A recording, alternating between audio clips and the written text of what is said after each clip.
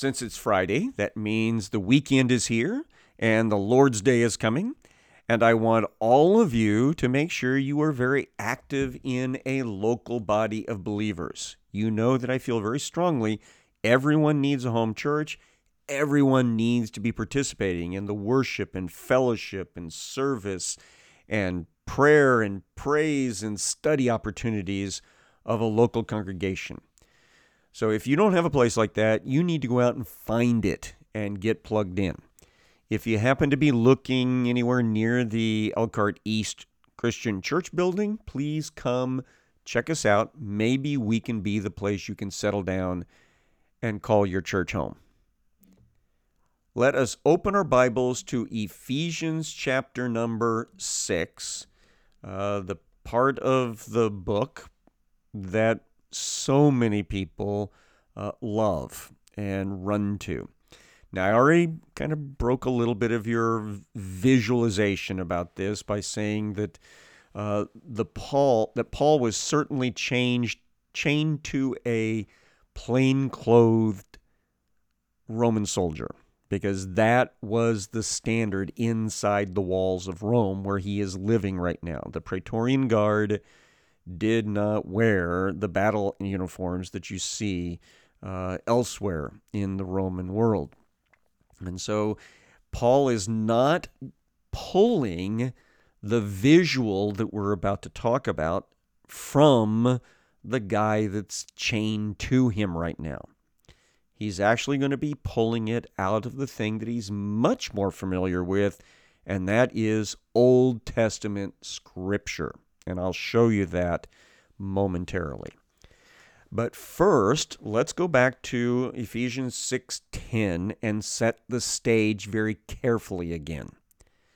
Paul is wrapping up, so he says, "Finally, be strong in the Lord and in the strength of His might." So this is about taking Jesus' strength upon ourselves to deal with the fight that we're going to find ourselves in. Verse 11, "Put on the whole armor of God," that is the armor that belongs to God, as we will see, "that you may be able to stand against the schemes of the devil." The schemes being the methodologies, the battle plan of Satan and all his forces. Verse 12, "For we do not wrestle against flesh and blood." The human beings are not the problem. They are a symptom of the problem, which is spiritual warfare. Satan and his cronies don't like us. They never have. And so they have done their best to drive a wedge between us and God and between us and other human beings. And Paul says, don't get sucked in by that.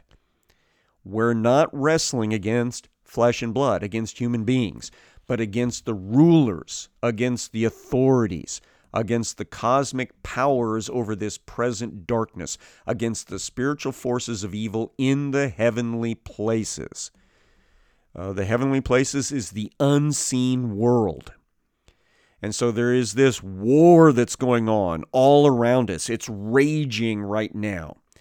And it's in the spirit world. And it's directed against human beings to bring us out of connection with God the Father. And the way you fight spiritual war is to wear spiritual clothing, to wear spiritual armor. And so that's where Paul goes next. And he uses as his source material the book of Isaiah. And you will see that momentarily. Verse 13, "Therefore, take up the whole armor of God." Don't just, put something on your feet and think that's good enough. Don't stick something on your head and think that's good enough. You need all of God's protection. So get dressed completely for God, that you may be able to withstand in the evil day. And we've got plenty of that, don't we? And having done all, to stand firm. So we want to get dressed up for the battle. And this will help us get through the battle to the other side. Verse 14, stand therefore, having fastened on the belt of truth. Now, this is the first place that I told you we were going to go. I gave you the assignment to read in Isaiah chapter 11. And we were running out of time, so I very quickly referenced things in Isaiah chapter 11. It is a messianic passage. Let's read it. Isaiah 11:1, then a shoot will spring from the stem of Jesse, and a branch from his roots will bear fruit. This is a prophecy about how the Davidic line, the royal Davidic line, was going to get chopped off, which it did in the Old Testament stories, but it would resprout at a later date. And this sprout, this netzer, which is where the Jewish people get the name Netzarim, which is Nazareth's name, it's referenced here to the idea of a restart to the kingdom of David. And so here is this Netzer, this Nazarene that we know of as Jesus. And here's a description of him. Verse 2, the Spirit of the Lord will rest on him, the Spirit of wisdom and understanding, the Spirit of counsel and strength. We need that strength. The Spirit of knowledge and the fear of the Lord. So all this belongs to Jesus. He will delight in the fear of the Lord, and he will not judge by what his eyes see, nor make a decision by what his ears hear. See, this was a problem in the time of Isaiah, where human judges would make calls based on their own prejudices, based on their own limited senses, and they would make bad calls. Well, the Messiah, Jesus, is going to know everyone from the heart outward. And so he will make all the correct calls. Verse 4, with righteousness he will judge the poor. He will decide with fairness for the afflicted of the earth. He will strike the earth with the rod of his mouth, and with the breath of his lips he will slay the wicked. That's some references we see fulfilled in the New Testament books like like Book of Revelation, 1 Thessalonians, 2 Thessalonians. Jesus, when he comes in his glory, in his wrath, he will take down the wicked ones. And then he will rule this world in his millennial kingdom with the rod of his mouth. He will call the shots during that time as King of Kings and Lord of Lords. So all of that is the preface, the verbiage that leads up to where Paul quotes or alludes to. Verse 5, also righteousness will be the belt about his loins, and faithfulness the belt about his waist. So Jesus was dressed in righteousness. He had everything tied together with his righteousness and with his faithfulness, with his truthfulness. He came prepared to work. One of the things that the Old Testament people did with belts is, since they wore robes, not pants, but robes, if they needed to run, and if they were a soldier, they would definitely need to run at different points. They would do what we refer to as girding the loins, which means you would reach down and then behind, between your legs, grab the tail of your robe, and then you would pull it up forward and tuck it into your belt. And you basically just made yourself some athletic shorts. And you made it a lot easier for you to move in the right ways to accomplish your job. So that's Jesus. Jesus came in truth. Jesus came in righteousness. He got himself ready to save us. The next passage that Paul is clearly referencing is in Isaiah 59. Now, Isaiah 59, I have to break into the context somewhere because it's too long for us to read, but it's basically this idea that Isaiah says we're all living as sinners. We are screwed up big time. Okay, so that's his overarching theme. Isaiah 59:12. For our transgressions are multiplied before you, the you here is God. Our sins testify against us, for our transgressions are with us, and we know our iniquities. Transgressing and denying the Lord and turning away from our God, speaking oppression and revolt, conceiving in and uttering from the heart lying words. Justice is turned back and righteousness stands far away, for truth has stumbled in the street and uprightness cannot enter. Yes, truth is lacking, for he who turns aside from evil makes himself a prey. So things are messed up. They are bad. And that's still true to this moment. And then Isaiah prophetically presents this. Now, he who is saw. That's God's special name, remember. The Lord saw all this, and it was displeasing in his sight that there was no justice. So it didn't make God happy to survey planet Earth and see that things were this messed up. And then verse 16, he saw that there was no man, that is, no one that can do anything about this messed up situation. And he was astonished that there was no one to intercede. So not only did God see that things are messed up, he also takes note there is no one that can fix this. There are no human beings down there that can fix this sin problem. Then it says, his own arm brought salvation to him, and his uprightness upheld him.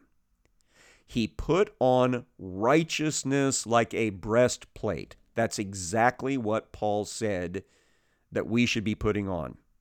A breastplate of righteousness. It comes here in the Isaiah passage where Jesus decided, if no one else can take care of it, I'll go down and take care of it.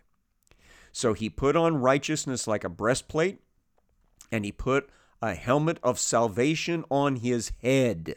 And you will see that also mentioned in the context. And he put on garments of vengeance for clothing, and he wrapped himself with zeal as with a mantle. And then according to their deeds, so he will repay. Wrath to his adversaries and recompense to his enemies. To the coastlands he will make recompense. So Jesus will come down and he will deal out justice against the unrighteous, the ones that are causing trouble. But in the process, he's going to save a whole bunch of people. It says in verse number 19 of Isaiah 59, and so they will fear the name of he who is from the west, his glory from the rising of the sun, that'd be the east. For he will come like a rushing stream with the wind, which the wind of he who is drives. A redeemer will come to Zion. What's a redeemer? A person who pays the price to get people out of debt. And that's exactly where we all were. We were in the eternal debt of sin, and we couldn't fix it. It was a mess. Jesus saw that it was a mess, and he says, I'll go down there and take care of it. And he came dressed for the occasion. To those who turn from transgression in Jacob, declares he who is. So Jesus is the one that was wearing this uniform, this armor of God when he invaded planet Earth in order to save us from our sins. And then one last passage before we go back to the Ephesians 6 and kind of tie it all together. It comes from Isaiah 52, starting at verse 7, and a lot of times this is a Christmas card verse. Verse number 7 says, "How lovely on the mountains are the feet of him who brings good news, who announces peace and brings good news of happiness, who announces salvation and says in Zion, your God reigns." And so Isaiah pictures this idea of somebody bringing good news of God's intervention. And they're running along and their feet are shod with the gospel of peace, if you will. They came running with God's good news. And so those are the passages of Scripture that Paul was familiar with, that he incorporates into Ephesians chapter 6. So let's read again from verse 14. So we're supposed to put on this same armor that Jesus used to save us. We put it on because it's been tested by him. It's been proved it'll work. So we put this on and keep the fight going. "Stand therefore, having fastened on the belt of truth, and having put on the breastplate of righteousness." So we take Jesus as our truth. He ties it all together. We take his righteousness upon us to protect us from being killed by the other side. Verse 5, "And as shoes for your feet, having put on the readiness given by the gospel of peace." That is, we want to run out all over the place and tell the people who are lost, tell the people who are caught up in this horrible war carried on by the haters of our soul, by Satan and his minions. We want to tell them, Jesus died for your sins and rose again for your justification. Believe the gospel. Verse number 6, "In all circumstances, take up the shield of faith." Now, what's a shield for? The shield is to protect you from incoming fire, from incoming thrusts. And what is it that keeps us from being penetrated by the other side's weapons? It's our faith. That's what overcomes it. Our faith in Jesus Christ as our Lord and our Savior. So in all circumstances, take up the shield of faith with which you can extinguish all the flaming darts of the evil one.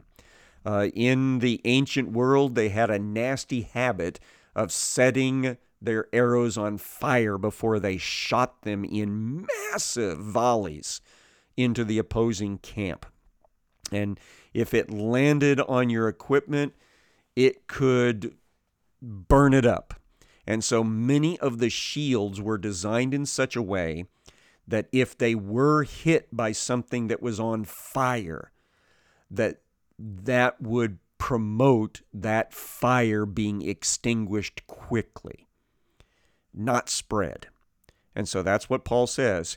You need to put your faith in Jesus Christ, and that will help you from the assaults that are coming from the other side. Because Satan is the accuser of the brethren. He is a liar and a slanderer, and his whole goal is to separate us from God. And so we need to have faith in Jesus Christ so that Satan can't get a foothold back into our redeemed lives. Verse 17, "And take the helmet of salvation." The purpose of a helmet was to keep you from getting your brains wrung. Keep you from getting slammed in such a way that you lost consciousness or you got dazed. Well, Jesus Christ is our salvation. He brought himself into this world, salvation, and handed it off to us. And we need to be wearing that. And then the sword of the Spirit, which is the Word of God. This is the offensive weapon, the only one we've got. And it is God's inspired Word. It's right here in front of us, right now. We need to know how to use it. You know, back when I was in the military, we had to go through regular weapon training and know how to use it. Because if you don't know how to use it, it is worthless to you. And so that is what we're doing right now. We are doing weapons training with the Word of God. And so we need to have the sword of the Spirit, which is the Word of God. And then we need the energy, and we need the instruction from higher headquarters. Praying at all times in the Spirit with all prayer and supplication. So we've got to keep connection with headquarters. Find out what are our orders, what's our status, what's the situation, what should we be engaging in. That's what we do when we pray. We're keeping connection with higher headquarters. To that end, keep alert with all perseverance, making supplication for all the saints. One of the other things we need to understand is no one fights a battle by themselves. We are part of a larger group. And so we need to pray for them just like they're praying for us. Because we're all in this together, all of us. Verse number 19, Paul makes it personal. And also for me. So, make supplication for all the other Christians, but also make sure you pray for me.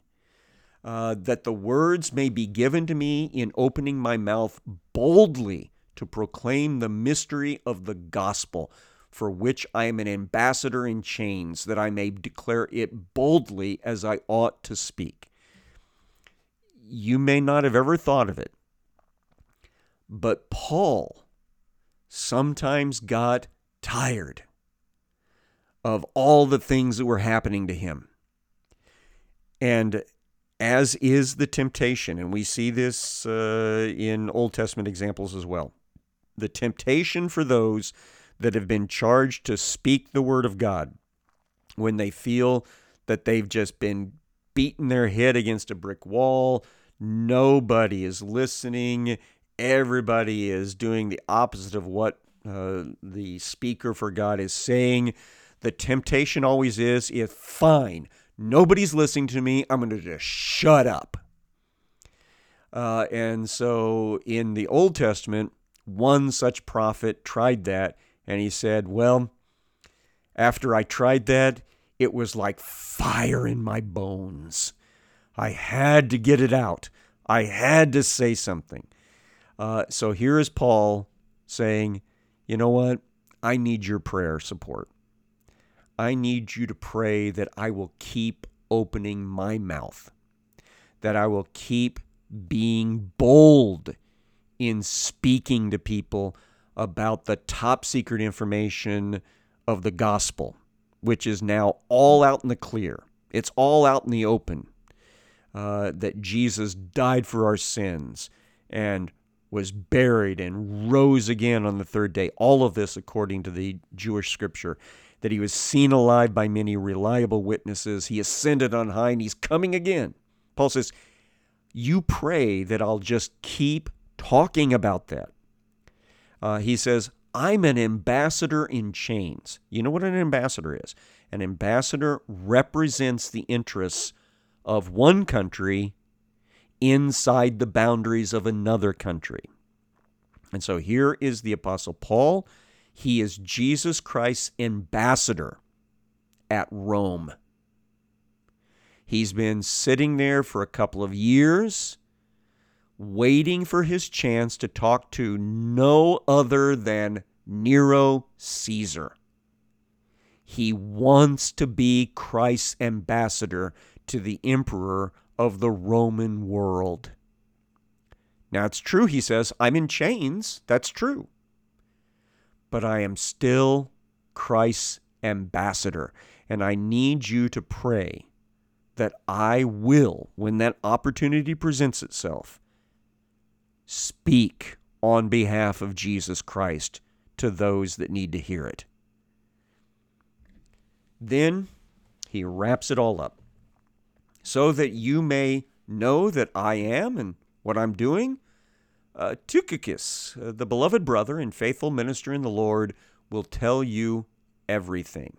So Tychicus is going to be traveling along with this letter and the letter to the Colossians and the letter to Mr. Philemon. He apparently drops this letter off at Ephesus and makes, some sort of appearance with the people there and explains what's going on in Rome and perhaps how close Paul is to having his hearing. And then after that, Tychicus will head over to Colossae and do the same thing there. Verse 22, I've sent him to you for this very purpose, that you may know how we are and that he may encourage your hearts. I anticipate that he's actually bringing good news, that the lawyers are telling the Apostle Paul that his case is going to be heard very soon. And of course, they're all anticipating that once Nero hears the appeal, that he will drop all charges, which is evidently what happened. Now Paul finishes the letter. Peace be to the brothers, and love with faith from God the Father and the Lord Jesus Christ.